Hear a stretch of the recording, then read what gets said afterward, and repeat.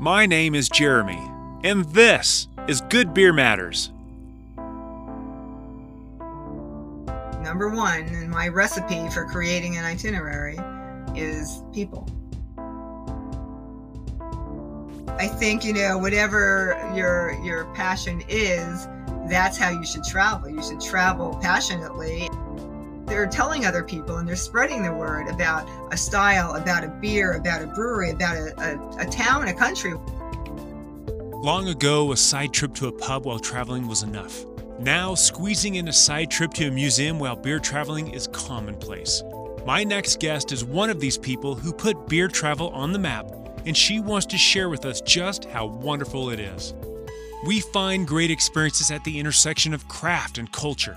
These are the stories of us, of great food and the beer that brings it all together. For the craft and culture of beer, this is episode 139 of Good Beer Matters with beer traveler Dr. Ruth Berman. Well, welcome back to the Good Beer Matters podcast. This is going to be fun because not only do we get to talk all about beer, we get to talk all about culture, but today we get to talk about going to that culture and experiencing that culture, actually traveling with someone who takes people traveling as a job, as a profession, as a professional. So Dr. Ruth, thank you so much for coming on to the Good Beer Matters podcast. Thanks for having me. Just a quick orientation. First of all, we need to find out about you and what you do both in beer and in travel. So lay it on us, if you will. Okay. So my company that I think we're going to be chatting about today is called Bon Beer Voyage. Yep. And we are a beer travel company that we created over a decade ago because we were out traveling on we traveled a lot. We like to travel, but we were on a wine tour and we had done a couple of wine tours and we were on a barge and, it kind of angered me that there was not something similar to wine tourism for people who loved craft beer. I mean, there were definitely, I think back then there were some beer tour companies, but we were on a very nice, experience, this barge with beautiful meals and sightseeing and presentation of the wines and all of this. And it was so lovely. And, Mike, at the time, I really wasn't that much into beer. Mike was into beer. And Mike is your husband, right? That's my husband and my business partner and has been my business partner in every business for the past 30 years. So he had picked up some beer. And was doing beer tastings on one of the barges. Another time I picked up some beer for him and we ended up doing tastings with the people that were there anyway, even though they were there for wine and whatever else we were there with. We're doing this stuff with the beer. And, I looked at him at one point and said, hey, you know what? We could do this better. We could do it for beer. Let's make this happen. And so we came home and started to talk to the barge company that we had just recently been on, and we're sort of looking at things. And my brother sent me this thing and said, hey, British Airways is having an award for, travel something or whatever. Why do you need some kind of competition?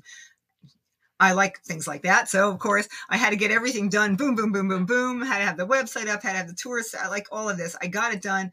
We won the British Airways business opportunity. Oh, that's grant, fantastic. It was because there was over 1,000 people entered, and it was great because the whole thing was about face-to-face, why face-to-face meetings are important. And I'm like, they're everything. They're everything, because when we put the company together, what I wanted it to be was this experiential thing that when you're going somewhere, when you're traveling, that it's not just, hey, I'm going here, I have a ticket, I want to go in and see this. I'm going somewhere and people know me and I know them and I'm going to learn about them and what they have to offer.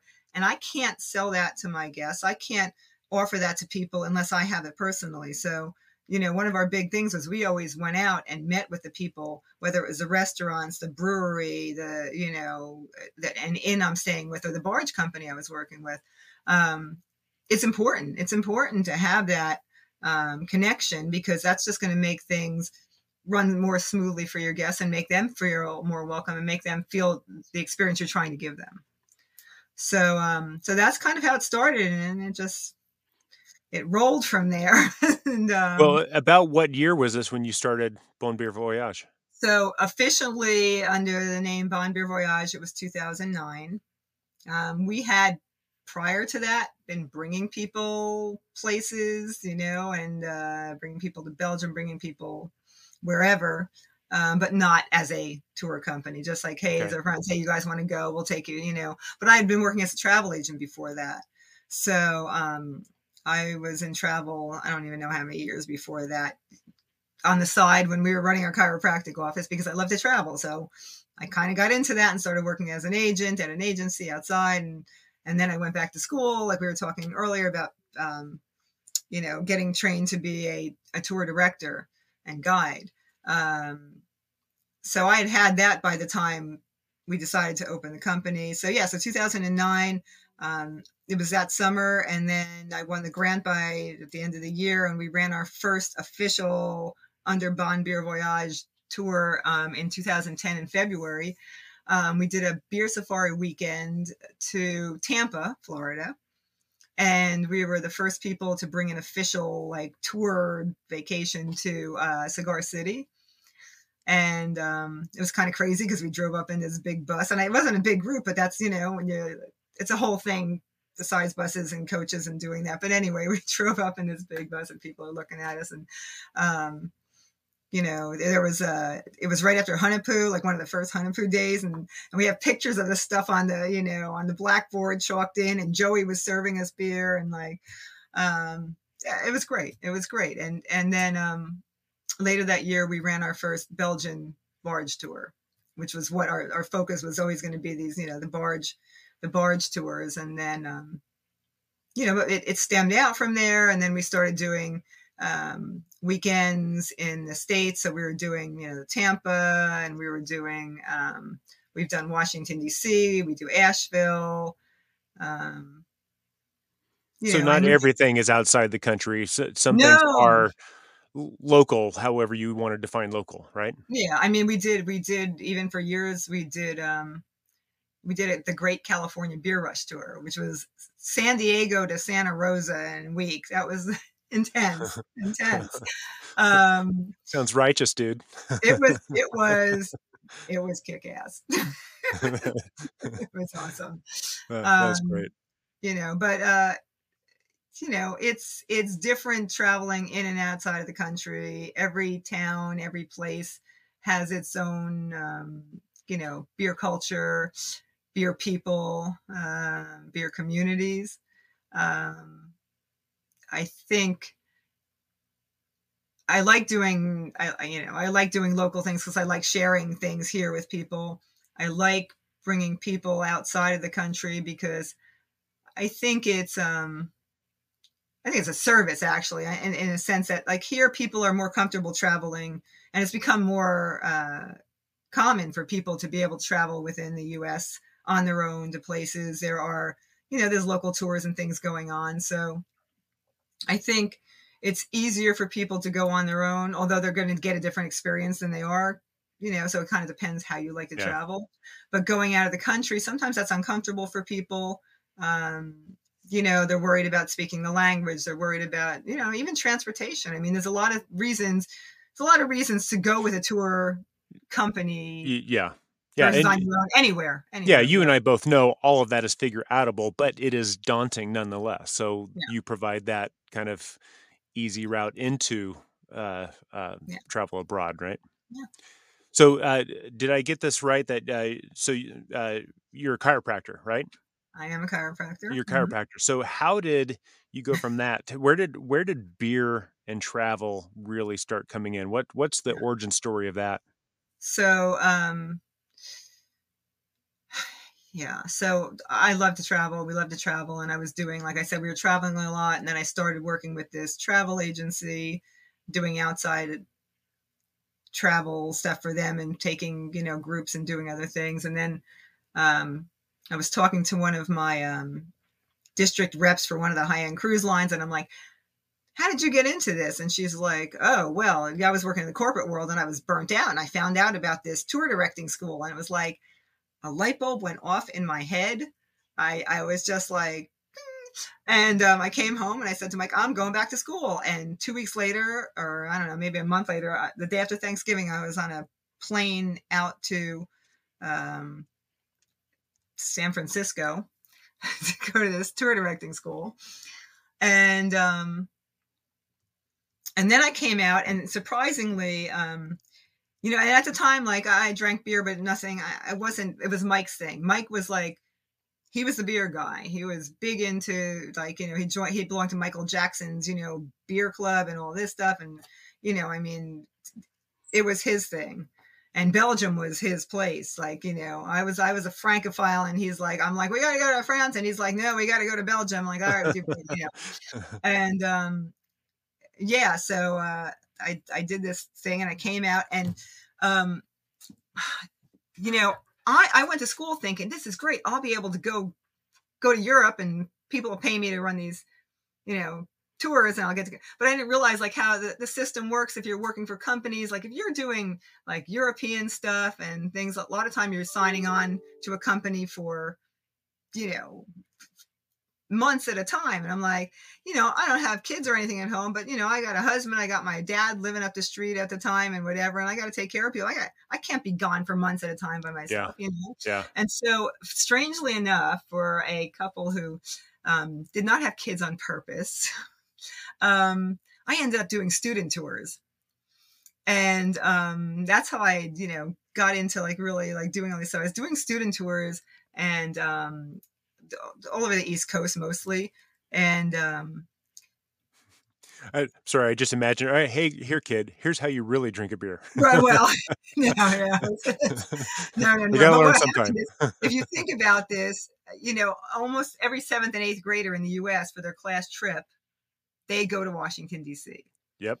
So I was doing these trips. I'm a licensed guide in D.C., whatever. But let me tell you something. And it's a very nice community of tour guides and tour directors. Like we all know each other, just like we do within the beer world. And, you know, after a week or even 5 days of being nonstop with a busload or 2 or 3 busloads of 13-year-old kids, you need a beer.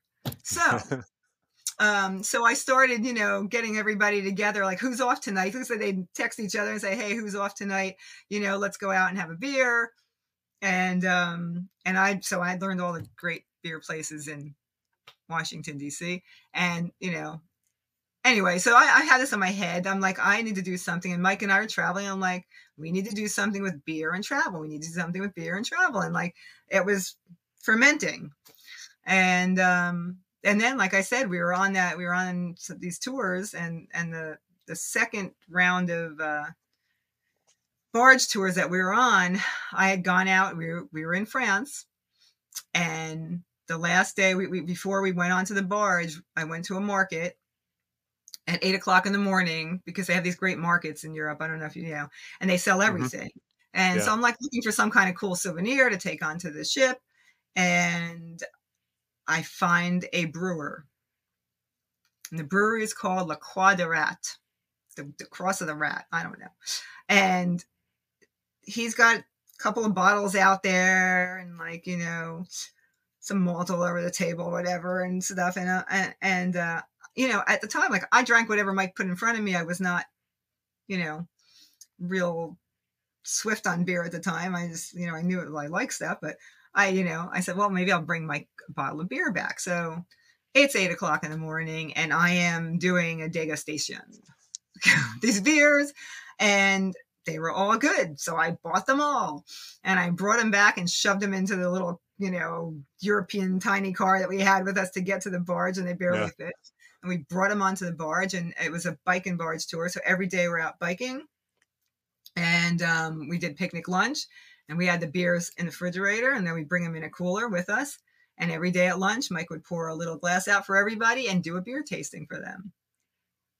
And, you know, then we're traveling around, and then the guide, who was the bike guide, was leading us around. He's like riding, and we're going through some towns that were cool and some towns that were not so cool. And I'm like, you know, it would be more interesting if we made like a stop, like, bar or something. And like, so we find the bar on the side of the road, and I go over and it's closed, and I bang on the door till they opened up for us. We all go in, we're playing foosball, we're drinking beers, it's good. And it was like, we kind of took things over, and I just looked at Mike. Like I said before, this is it. We can do this, we can do it better. We could do it for beer. This is what we're Well, going to do. This is what and we're going to bless you, because I think of some years ago, we went to Spain. We were in Barcelona, and we went on with this tour guide who took us to a monastery, and that was great. He took us to this winery, and the winemaker came out, and we tasted the wine, had some snacks, and he told us stories about the wine and the land, and it was just so it was story time do. with Yes. wine, and it was fantastic. And that was cool. I love wine. I'm just a beer guy, so that was cool. And later on in that trip, we were on the island of Mallorca, and we went to the northern part to a town called Sóller, and that was where. And I've been having a bunch of beers from Spain and from the rest of Europe, but they were all macro produced, good, but they were all the big stuff. And in this town, Sóller, we actually found some beers from a local brewery called Suyerica. And actually had a couple different beers. They were kind of farmhouse style, still had a bunch of yeast, a lot of terroir, a lot of flavor, a lot of interest. They were craft brewed. It was a small producer, and it was interesting. And I kept thinking, why don't we have a tour guide that takes us to a place like this? Because along this whole town of Sóller, you have this just beautiful beach. There's a trolley that goes from one side to the other because it's a long beach. You have yachts out in the harbor, and just beautiful, great food. It's like, I want to come here for a tour like that. And so I had that thought while I was on that trip, but of course I didn't take it any further, much like you did. But that's exactly what that's for. Is I want to experience this place through the flavor, and it's just extraordinary. Yeah. Hey there, it's me, Jeremy again. I forgot to mention that I also have a podcast with my dear friend, the incredible Julia Herz. Together, we've created the Sense of Beer Style podcast. It's the essential training for those who want to lead in food and beverage. We've created prepisodes to cover foundational beer knowledge, as well as Stylecast to walk you through each category of the 2021 BJCP Beer Style Guidelines. If you work with beer as part of your job, then subscribe and listen so you can become an authority. Go to senseofbeerstyle.com to subscribe. Well, that's what, culinary travel is a thing. I mean, there's a couple of different organizations, there's World Food Travel Association. There's another global culinary association that this is big. This has become huger and huger over the years, that people are traveling. People travel. I mean, when you go on a vacation, what do you go on a vacation for? When you go on a vacation, you're looking for the breweries.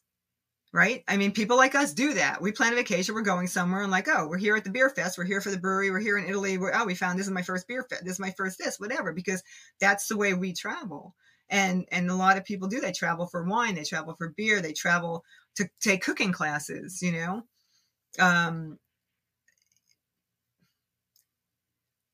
can go tick a list. Like when I was doing those student tours, right, in DC, there was, some companies I worked for at the time that it was tick the list, and that to me was sad, that's, you want to be able to know what a place is like. You can open a library book, you can watch a video, and you can see things, but how do you experience them? And we're all, they used to talk about, are you a kinesthetic person? Are you this or whatever? And so, there's different ways to experience places. I have another passion that's drawing. I'm an urban sketcher. And so I travel. I have the best of all possible worlds because, I was in Belgium last week, and I sat there with a beer on the table and my sketch pad, and I'm sketching, I'm, drinking an Orval and sketching the scene in front of me. And I'm the ear-to-ear smile. Yeah, that's it. I mean, I'm seeing it through this, like, okay, now I'm looking at it this way through this, but I'm also looking at it this way. And I think, whatever your passion is, that's how you should travel. You should travel passionately and find those things where you go, whatever it is, whether it's beer or anything. Uh, so I remember years ago working at that same Italian restaurant that we talked about offline. I had a fantastic a restaurant manager who shared something that has stuck with me forever and has become even more poignant now that I'm working in beer. But he said, people go out to eat for two reasons. One is to have an experience you cannot recreate at home, and the second is to avoid doing the dishes, right? And that completely applies to travel as well. You could go on a vacation where you have an experience, a mind life expanding experience, or you could go to those all inclusive places so you can sleep until whenever you're darn good and ready to get up, go out, pull out your book, get one of those fruity drinks with an umbrella in it, and whatever, Yeah. all of that is fantastic. But we're talking about the experience type of vacation. Now, from my experience, I do like having a down day where I can just sit and rest and put my feet up a little bit. But to do something, to travel with intention, to travel passionately, like you said, to have to it's like I can go get a T-shirt or a beer as a souvenir, bring it home. But what's even more profound are those memories and that experience that changes how I live my life from here on out. To me, I find that extremely profound and extremely desirable. And it seems like that's where you're taking this whole idea of passionate beer travel. Is that fair? I'd say so. I think, I say, I'm gonna, I don't know if I should admit this or not, but beer beer is not the most important thing about my travel. When I choose a place, when I choose something, beer is very important. Beer has to be, without question, has to be good, interesting, delicious, all of that. People, number one in my recipe for creating an itinerary is people. Number two is the story. Number three is the product, beer, whatever it is. I mean, they're all intertwined, and the beer is going to be a indirect, what's the word I'm looking for? Correlation to the people behind it. But what makes the beer interesting? What makes, being there and drinking in a locale, certainly being in the sense of place, that your surroundings obviously affect your experience. If you're drinking a German beer out in a beer garden and it's beautiful, whatever, I mean, that in itself is and drinking things fresh, right? Yeah.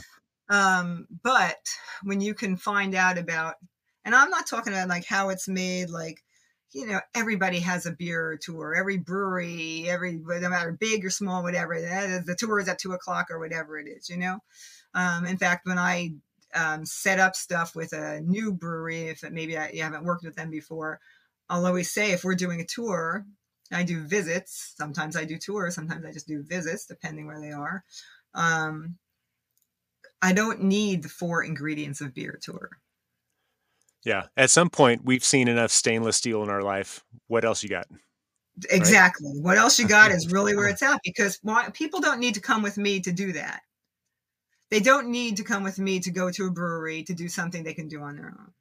So, if I'm providing a tour in a brewery that doesn't do tours to regular individuals, if I'm bringing them to see something that's done differently, then it's interesting to see your brewery. But I want to know why your beer is special. I want to know, what's different about you? What's cool about your brewery? What's the story? Why do you make beer? Why did you make this beer? And why is this beer even called this? Or why is this brewery called this? And what's the history behind it? And, granted, in Europe, there's breweries with, generations old stories we have to tell, which is wonderful. And some of them have amazing equipment to look at that's old and historic, and that's cool as well. But there's some new breweries that are cool, but they just have a different a different story maybe that they're telling. And so yeah, I mean, like you said, we've all seen that. I mean, most people who come with me have been around the world with me. We have a very high repeat passenger rate, so you know they know a lot of them, like you said, are home brewers or Yeah. professional brewers or beer writers or whatever, you know. Yeah. And the other people are just so passionate about beer; they've probably drank more beer than you and I have going around to festivals and wherever they go. So it has to be what's different, what's unique, and so you have that story there, what's unique and what's cool, and in your surroundings, and you have these people, and when you have these people that are so like love what they love what they do, and they're you know and you hear them like talk about this or that or whatever, and or talk about their family or how all of it's that's what's cool. That's what's cool, and that's what they bring back, and that's what people bring back with them. And you said, you're creating this experience, that goes out into all different, that's they have an experience and they remember and they have these memories. And maybe if they're a brewer or something, they're like, oh, I'm going to go back and I'm going to try and create a beer like this because I like this and I like, oh, they did this and this is different. I'm going to do this, but Yeah. um, it also serves a whole different purpose that you wouldn't think, and that beer tourism is important to to spread the news about a brewery, to share, to promote a brewery. Even if you think about this and you say, okay, I mean, even now, like how many breweries we have in the States compared to what we did back when I started doing what I'm doing. It's hard for people to know about. You can't keep up with it. You can't keep up and know every Yeah. brewery that's out there. Yeah. But if and a lot of breweries here are like, this is our area and this is where people know about us, whatever. But if you're trying to get your stuff further out there, what tells the story? Who's telling your story for you? Somebody goes to a brewery and they have this amazing experience. Hey, we met the brewer and you wouldn't believe what he did with this beer. And this was, oh my God. And this, and then they come home and they tell their friends. And then when they see that beer on the menu, they're like, oh, that's from so-and-so. And oh my God, we're going to drink this beer because this was amazing. And we were here. And do you know what else we know about this town? And they're ambassadors. Now they're ambassadors for the brewery. And they're telling other people and they're spreading the word about a style, about a beer, about a brewery, about a town, a country, whatever it is. So it carries on. It carries on. But you have to have the people behind it, because if there's no people, there's no stories and there's no beer. I don't Well, know. and I find to build that loyal base of fans, not customers, but of fans, of Yeah. raging fans. Yeah. Having a good product, a good beer, with a purpose is also a nice little thing. But to have that story behind it, that's what kind of coalesces and coagulates and everything, the idea in our brain. That's, for me, that's what turns people from customers to fans. um you kind of made me think about too. I think about beer, and by extension food, or we could even just call it collectively as flavor. But to me, flavor is to travel as a soundtrack is to a movie. We could go travel, we could watch a movie without a soundtrack, but that would suck. What how good is that movie really if there's no soundtrack, if there's no Yeah. music, if there's no kind of building of that tension and that resolution, and having that flavor go along with travel? To me, those are one and the same. And I remember years ago, a nice restaurant that I worked at in the summertime. We had a travel group that came through every single week, and they were actually cycling, a cycling tour group, and they would travel all throughout the circuit. But they had contracted with our restaurant so that when they got into our town, they would clean up. They're all in their cycling kits for the duration of the trip, but they brought one nice outfit just to come visit our restaurant. We had Awesome. a nice long table. We put out drinks and appetizers, and then gave them just an incredible meal, incredible experience. And we've got feedback from this tour company that was their favorite day of their entire cycling tour trip, was going and having that time sitting around a big table and talking, telling stories with great food and great drink. And it it's hard to find hard data to prove this point, but the anecdotal evidence is everywhere. And this is one of the things that if you want to create something out of not nothing, but create something better out of something ordinary, add a story, add a flavor Oh yeah. track to the experience, right? That's what people talk about. That's what they bring home with them. That's what they remember, these things. I have we try to have things like that on every tour. Like everything to me, every day is like a great day. And whenever we're doing our itineraries and running through them, like a few months before, we're always like reconfirming everything and talking through it. And I look through the itineraries and I'm like, oh my God, this is so great. I forgot how great this was. And then because I'm thinking through my head what we're going to and what the guests are going to experience and the brewers are Yeah. going to meet and the people they're going to meet and the things they're going to do. And but they have, and there's certain things that there's just stories go over and over, and people talk about a trip, a certain itinerary we do, and then they'll talk about the place with the steak, or the place with the guy with we have we have a brewer we visit on my Belgium and France tour, and he makes a beer. The town he lives in is called Gotham, and he makes a beer called the Virgin of Gotham, the Mac de Gotham. If I'm pronouncing that right in Flemish, probably not, but they all have a little female hop cone inside the bottle, and when you open it up, it gushes out, and it's a shtick. But he'll Yeah. sit there and Yeah. take the bottle and do this, and it's like people have videos of that thing that they're and they just remember that. They're like, how's Dr. Canaris? Like he's got a whole persona, and it's his thing. And all his beers are good, and they all have different stories behind them. He has, the Potter's one, and he has a little special mug for that. That's like pottery mug, and he's got these different things, and he's just, it's a little town that nobody'd ever know about, And in fact, way back when, he billed himself as the smallest brewery in Belgium because he had just a little tiny place. And now, of course, he's grown over the years, but he still comes out and he explains the beers and he does this thing, and it's just fun. It's just fun, and having fun, and just, doesn't have to be so serious all the Yeah. time. But Um, but what you're describing is something that's not only fun, but therefore, but it's also memorable because to me that's the souvenir. Because I could go to exactly. the water park down from my house and have some fun, but I may not remember it 10 years from now. But the souvenir I'm going to take home with me is that memory of like, oh my gosh, Yeah, I need to tell you about this. How cool is that? that's it. The Right? stories, the stories. It's The creating, stories.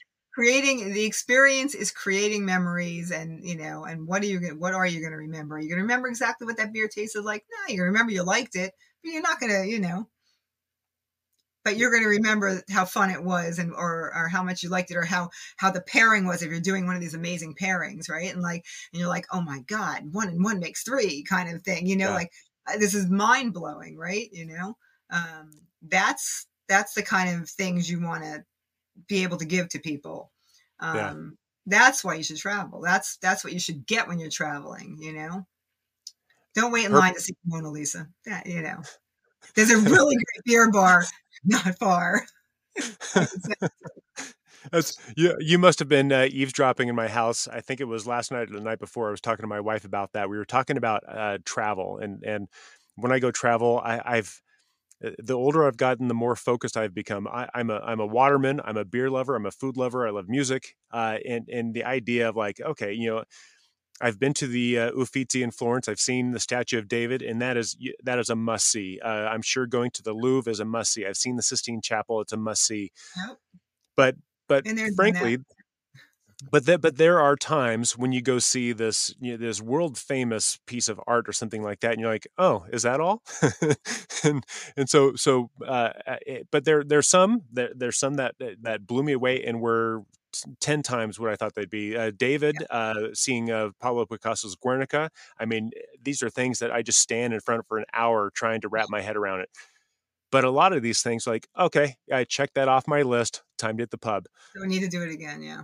Yeah, for me, I want to be near the water. I want to have some good food. I want to have some good drink, and I want to do stuff that has some like great stories. I want to go to not the obvious things that you want to Yeah. go to, but the things that, oh, I didn't know that even existed. Let's go there. Right. Those. Those are the best. I didn't, that's key. I didn't even know that existed. Where are we going? I don't know. I trust you to take me there and Yeah.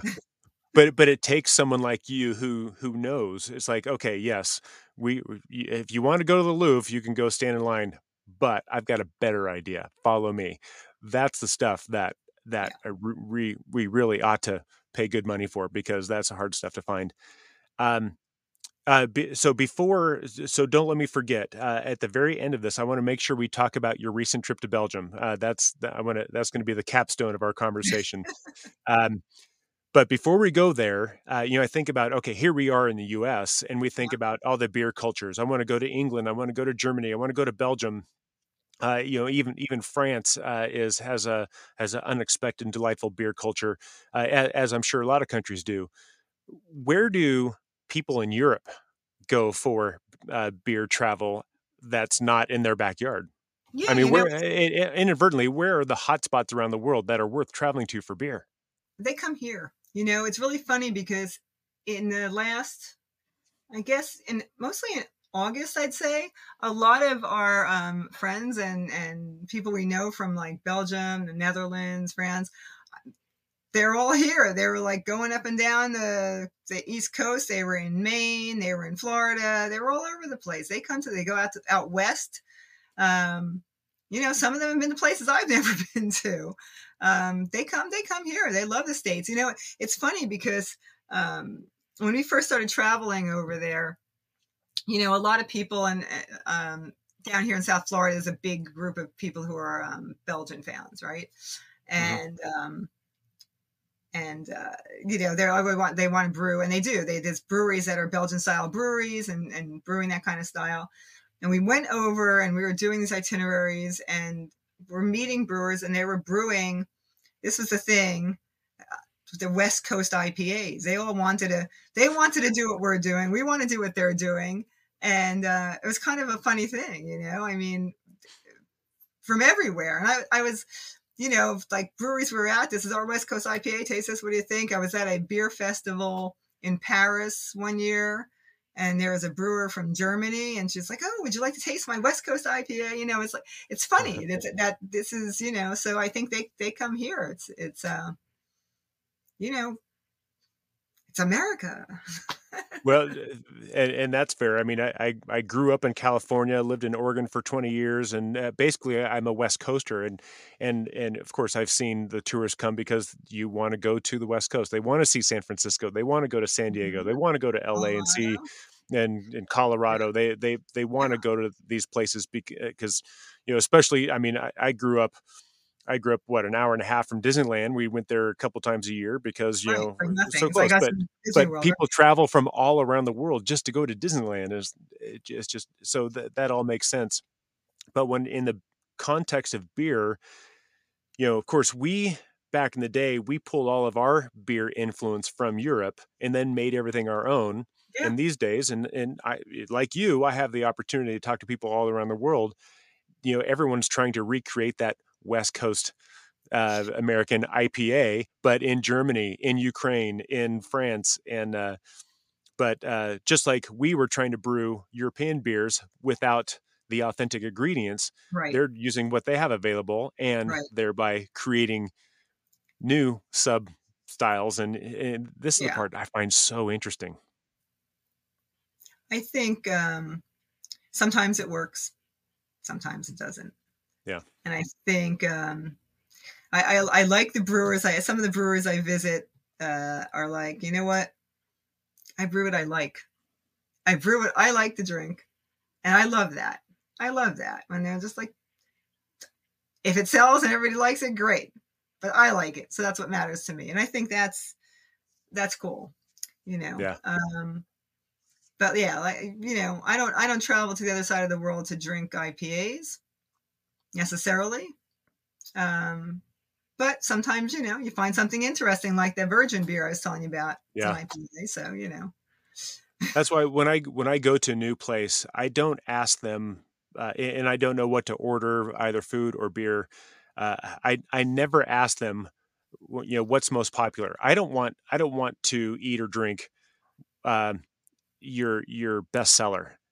So I always ask them, "What do you eat? What do you drink when you're not working? What does the brewer drink? What does the right, brewer recommend?" right, Something right. something like that, because I want, there are those beers that pay the electric bills, and then Yeah, there's the beers that the brewer makes because, okay, the electric bill is paid, now I get to play.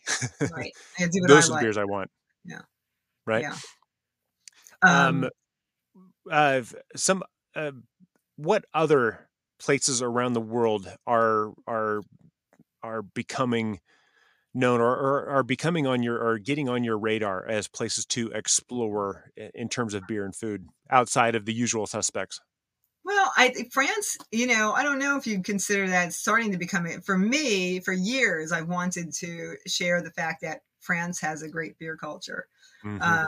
And, Paris has a pretty good beer scene, surprisingly. And I finally, after years of talking about it, I finally ran a tour last year. We did a Paris Cognac Bordeaux tour.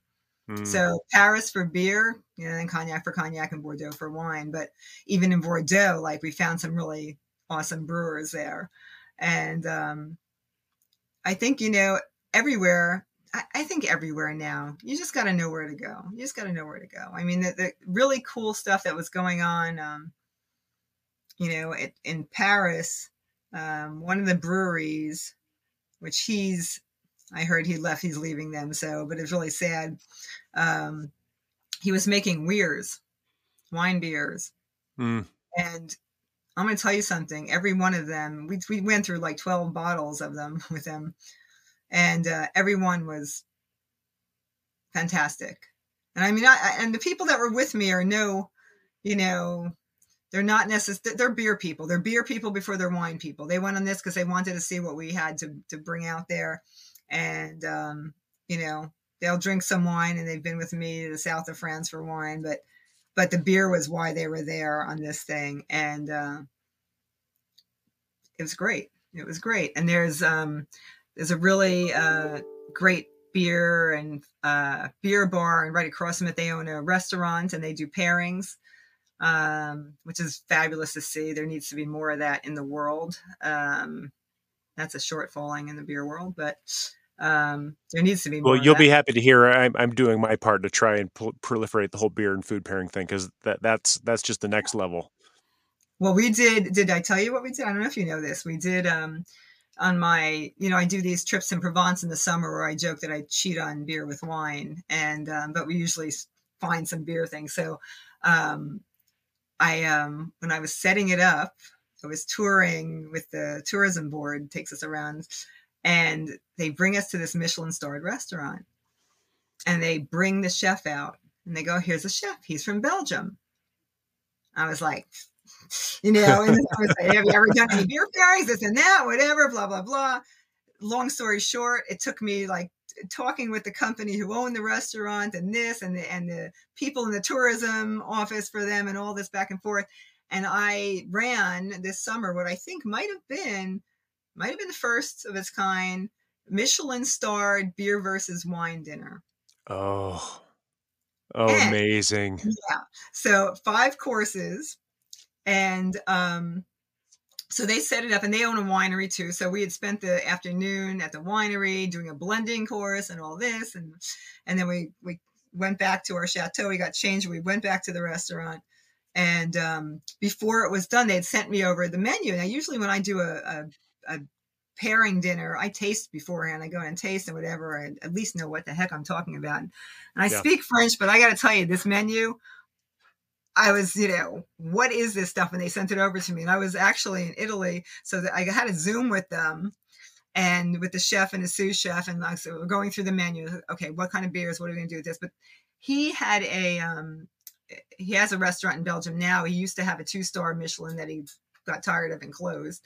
And but anyway, he's back in Brussels with another restaurant, and so we're talking on the Zoom and going through the things. Well, let's just do Belgian beers because we're here. We could bring them over, and we'll, because we don't know. In France, we know where to get some beer and some, but you don't know exactly what's available near. In Chateauneuf, it was in Chateauneuf-du-Pape too. I don't know if I told Okay. you that. So now I'm Yeah, bringing the wine beer in, country. so Yeah. like wine capital, and I am bringing the beer in. So yeah, it was great, and I kind of do that a lot there now that I think about it. But that's another. Anyway, so yeah, so we went over the whole menu. We came up with the pairings, and we brought in. It was all Belgians. So it was all Belgians, and then all French wines. So Belgian beers, French wines, all the way through. We voted on every pairing, and in the end, it was a tie.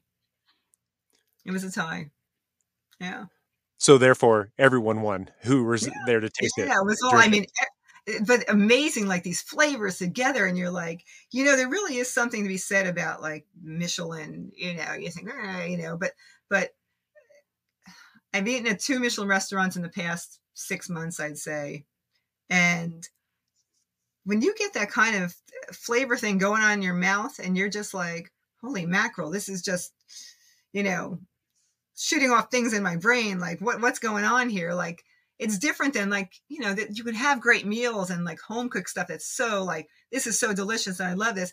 And then there's something different about whatever they're doing with these things. I don't know, but it was great. And it was awesome when you have like, when you get these pairings that are so amazing. I mean, it was like, well, we like this better than this, but it wasn't because this was bad. It was just because this was better, you know? And trying to explain to these people about, the other people when we're talking them into why beer is better with food 90% of the time than wine, but that's a whole other, you know. And frankly, I absolutely believe that. But if I have to suffer through another beer and wine dinner, I'm absolutely willing. Yeah, yeah.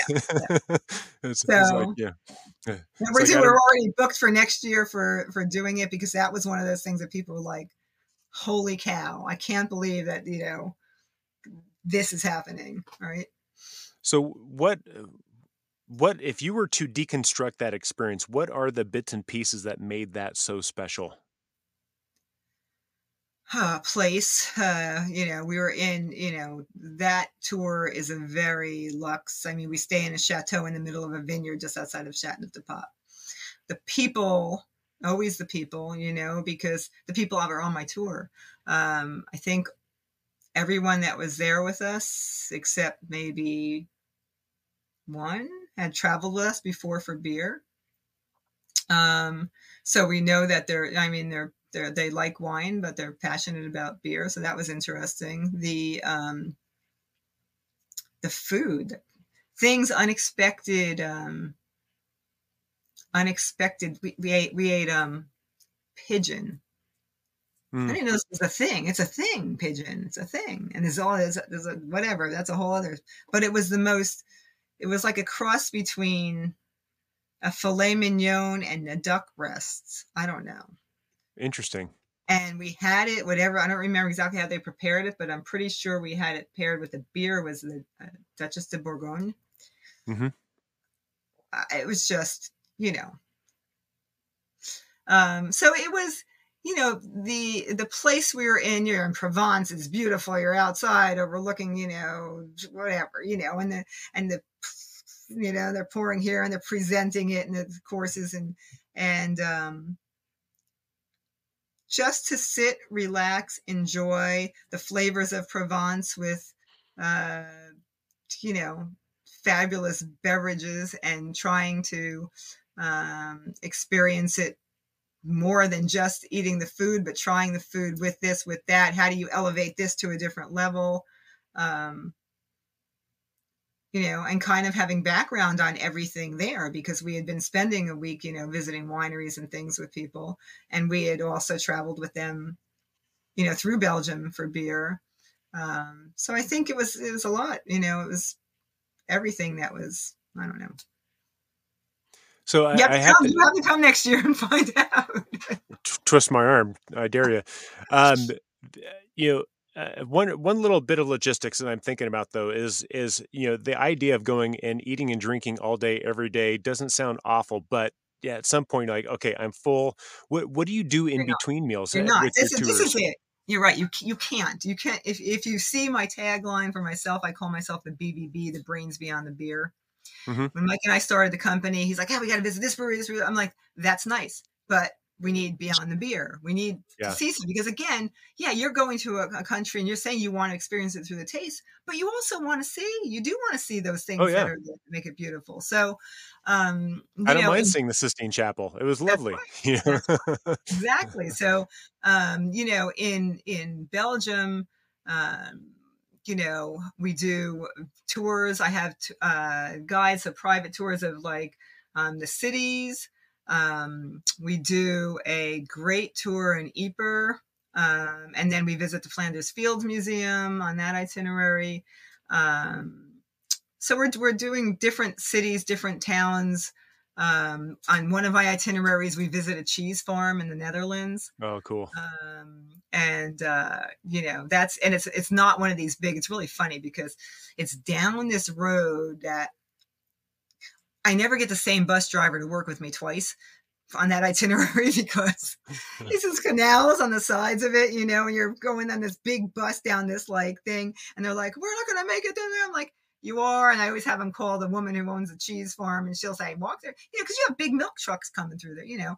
But Yeah, yeah. it's the bus takes up the whole road and then this canal, so we'll be driving down there to get to this place, and one time there were cars parked on the road and like I had to go out and like bang on people's doors to get them to, you know, we were gonna have to go out and move the cars to get the thing down there. Another time we were coming back and there's a big milk truck coming at us. The milk truck backed up a mile down this road, like to let us because it's what it is. It's what it Oh is. my goodness.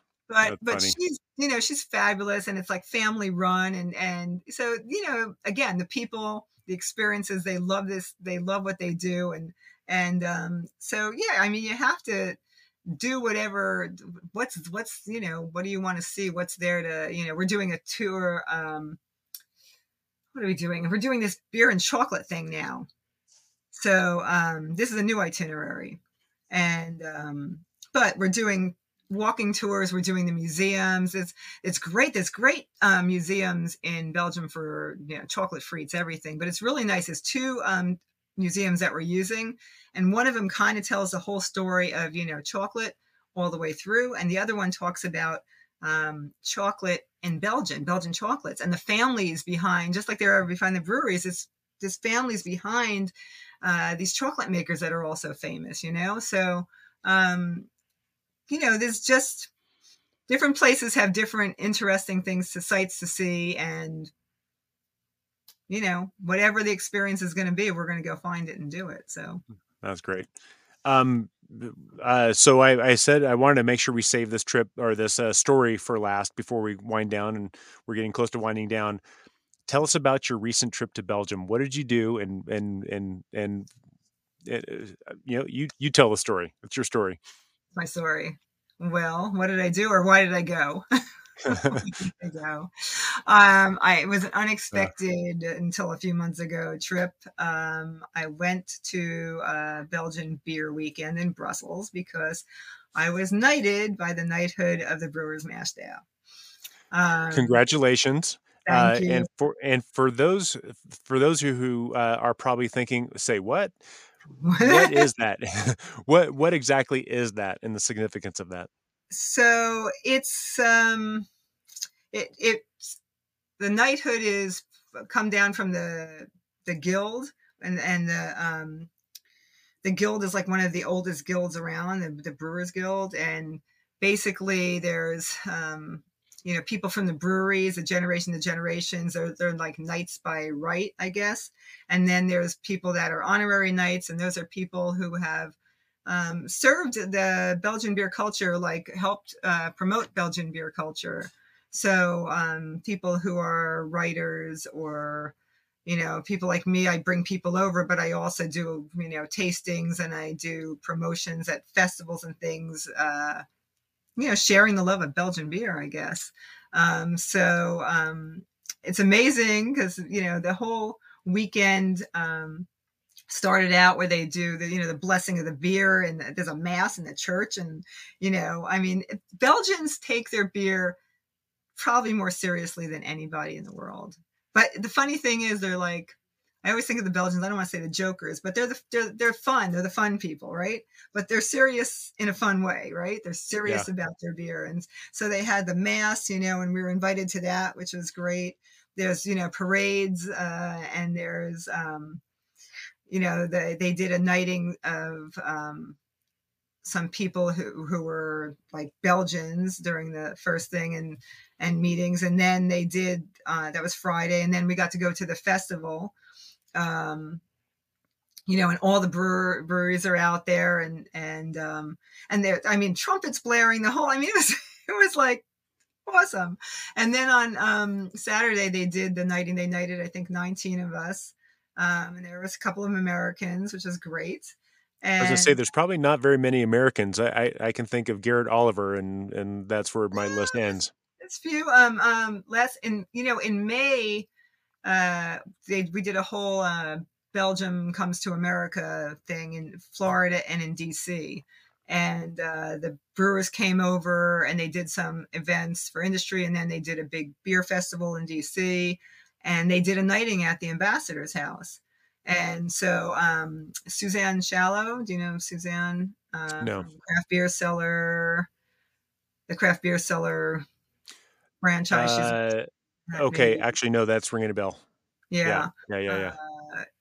Greg from the Sovereign and all those restaurants, Greg Engert, from DC. Mhm. There's some different people from, some whatever, but there were some people there that got knighted at the Belgian ambassador's house. That was pretty cool.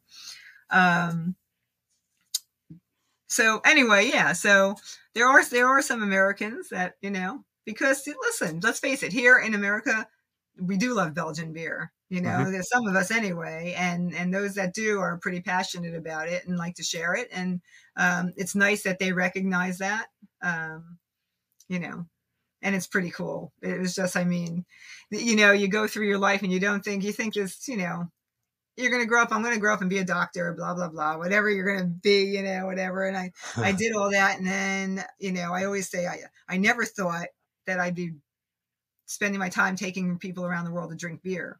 And I certainly never thought I'd be up there and somebody taking a brewer's paddle, and, it was Well, crazy. and the thing is, it's like now you could like not bother telling people you're a doctor anymore. You can say I'm a knight. A dame, And a dame. because some people are like, "Oh, you're a doctor. Oh, well, right Yeah, on. yeah, That's yeah. exceptional." But oh, It's cool, you're a but knight. I That's know. I think much more people think that's cooler than yeah, yeah. yeah, I have to. because there are a Yeah, lot more people who are doctors than there are knights. So that is something that's a story that you yeah, could share around the table yeah. after a couple of beers. It's uh, it's awesome. It's awesome. Well, Yeah. congratulations. Thank I you. thank you for sharing that. And I'm so glad that we decided to schedule this interview after you came back from that trip because that it just makes for a better thing. But to wind down and be respectful of your time, I've just got a few quick questions for you that you may take longer answers, but that's up to you. Tomorrow, uh, Dr. Berman and Knight of the Mash Paddle, you are now going to become queen of the beer world for an entire day. Where's my tear? What is one thing you would change? What one thing you would change about beer in the world? Um. Well, maybe what we were talking about before about the restaurants. I think I would make it so that restaurants everywhere became more aware that beer is a better, or as good as, depends, thing to pair, and have availability of beer on the menus, and educate the staff to do that, and bring that in and make it happen. Make it Yeah. happen. I think that would be something that would be worthwhile. Yeah. For all the younger people today who are just entering beer culture, drinking culture, the world of flavor culture. Uh, there's a lot of stats out now that they're drinking less, not drinking at all, they're drinking seltzers and stuff that Yeah, I'm biased, but I will say does not inspire me like beer does. So, what advice would you have for younger people who are kind of entering this culture today? I'd say, listen, I always say drink what you like. In the end, you should drink what you like. I think maybe the people that are drinking all that other stuff are drinking, what is your reason for drinking?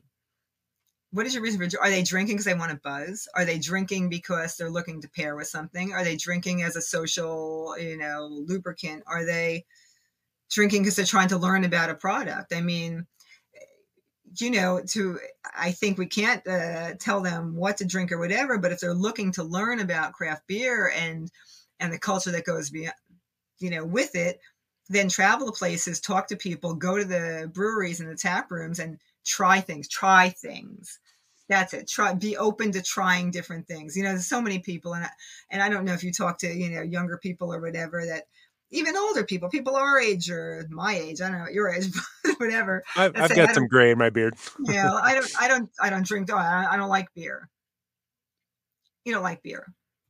What you need to try beer. Like I think all of us that are in craft beer have this again, and you try to like do it nicely. But I was in Fire Island, right, on my way to Belgium. I visit some friends there that have a home there. I've never been over there before, and there's a bunch of guys in the house, and all of them are like, oh, we don't drink beer.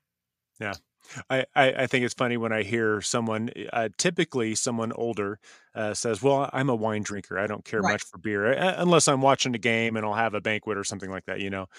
I always want to just kind of pull them aside and say, "You go talk to your winemaker and find out whatever he or she drinks. I'll bet you there's some good beers on that list." Yeah. Right? Well, well, what we did was we did a beer tasting for them. We called the local shop, and how you have to ferry it over to Fire Island. And I ordered Belgian beers. I ordered like whatever Belgians they had on the shelf. I said, send them all over. And they sent them on the ferry the next day, chilled them out. And we did a beer tasting. Then we did a beer and chocolate pairing for them. And all of a Yeah, sudden they're like, awesome. oh, I'll finish that bottle. I like this, And I was like, Awesome.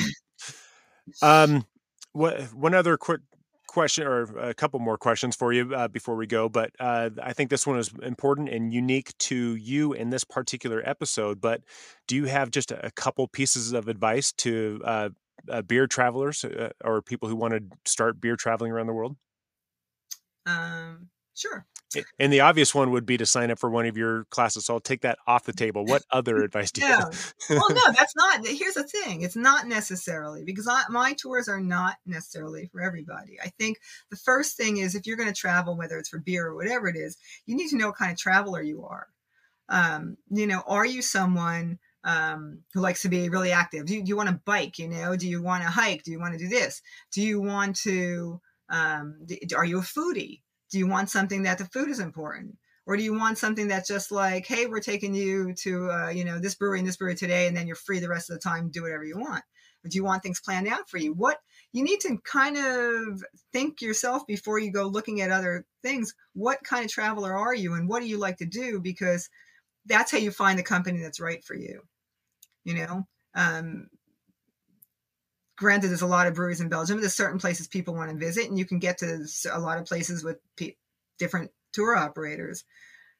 But how do you want to do that? We love that we do, on the barge for us, because you're unpacking, you're there, and we take you everywhere and bring it back, and we have great chefs and it's food and all of that. But that's not for everybody. There's people that want to go out and just, I'm having frites for dinner. I'd rather spend the time sitting in the guard drinking the triple, and Yeah. I mean, we have time for that, but that may be how you want to spend your afternoon. So that's okay. So you need to, I think the most important thing is know what kind of traveler you are. The next thing is, for all travelers, beer or not, I can't stress this enough. I don't even know. I own a travel agency as well as a tour company. Okay. And I see this Good to know. trip insurance. If you're going to Europe or you're going out of the country, 90% of health insurance do not pay for stuff outside of the US. If you're lucky enough to have a company like that, great. But the thing is, crap happens. Stuff happens, however you want to say it. And nowadays, travel's not as easy as it used to be with flights and this and that and whatever. Cover your butt. It's worth it. Best ideas. What else do I need to tell you about going on a trip? No, that's oh, perfect. That's perfect. And on my website, there's an article called "To Ship or to Schlep" on my blog. To Ship or to Schlep is read through that and have plans on how you're going to bring back your stuff, because inevitably you are not going to go to Belgium or Germany or anywhere and not be coming home with bottles. Yeah. Well, a quick story. On my way home from Spain, I did schlep a number of bottles, most of which made it. But luckily, I had the wherewithal to think, I'm going to put these bottles inside a sock so that if they did break, all the big pieces are going to be fairly contained. And one bottle was sacrificed to the travel gods, and luckily all the big pieces of glass were contained. So I just took the sock out, threw it in the trash, and washed everything, and life went on. Yeah. But it's important. Yeah. You need to think ahead on that kind of stuff. You need to think, how much weight am I allowed to take back with me? Yeah. You know, and like, all of that. And shipping is not cheap from Europe, and whatever. So there's a lot to consider there. If that's your plan, is to bring stuff back, think ahead, think about your suitcase. Do you have a wine suitcase? Do you have this? Do you have stuff to wrap it in? You're not going to find bubble wrap in the stores in Belgium. So if you want that, whatever. Yeah. Yeah. Well, and then one last big heavy question before we finish on an easy one. And you may have covered some of this already, but I'll ask you nonetheless. Why does good beer matter so much to you?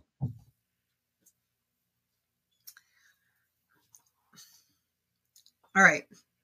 This is going to sound a little weird, but I like weird. Weird. This is weird, but it's a little off. But I think in a small part of some small part of it, beer is really the answer, part of the answer to world peace. I'm with you. Explain. Okay. Because if you think about it, beer and beer travel, people go to a bar, to a tasting room, to wherever on a tour to try beer, to try good beer, because the beer is what pulls them in. The beer is what pulls them in to be there. And then they're sitting there in another part of the world, and they're sitting down and they're talking to somebody sitting by them from somewhere totally different, and they realize, they're just like me, right? They're just like me, and they're making friends around the world. And they, why are we going at each other when we're really not this different? We're really, underneath it all, we like the same things, and we're people. And so I think that beer is I've always said beer is a great connector. And, I think you have to have good beer to bring people in. And when you get people together, it's nothing better. That's beautiful. And that is pretty much why I do this podcast, to help get rid of the us versus them problem in the world. Awesome. Right. Yeah. Awesome. So I appreciate your answer on that one. So anyone who wants to look you up, what is the website? Where can they go? www.bonbeer.com, or bonbeervoyage.com. So B as in boy, O as in Oscar, N as in Nancy, beer like you drink.com. Yeah. Awesome. And Ruth, you and I connected on LinkedIn. I think I forget how that all began, but when I started looking at what you're doing, I just got really, really excited about it, because I think what you're doing is not only, let's just be honest, it's really, really cool. It's not terribly common, but I find, and given the answer you just gave, I think it's essential. I think it's one of those things where the ROI on this isn't as obvious as other things, but it is absolutely there and worthwhile and necessary. And I'm just grateful that you're doing it. And I'm grateful that you came onto this podcast to share it. So thank you. Thank you. Right back at you, man. Not everyone can easily travel abroad. For some, it's a bit of a luxury. But unlike other luxuries, travel is an investment in your experience and your lifelong perspective. No matter how far you can go, my wish for you is to just go and seek out your beer travel destination. In the next episode, we head to a culinary culture deep behind the lines of wine dominance to discover a craft beer culture on the rise. I'm on a virtual tour of the craft and culture of beer around the globe. I've put Good Beer Matters on video so I can take you along for the ride. If you know of a person, a place, or a beer story that needs to be told, let me know. Meanwhile, grab a beer, hang out with friends, and let your world open up. Thank you for listening. Cheers.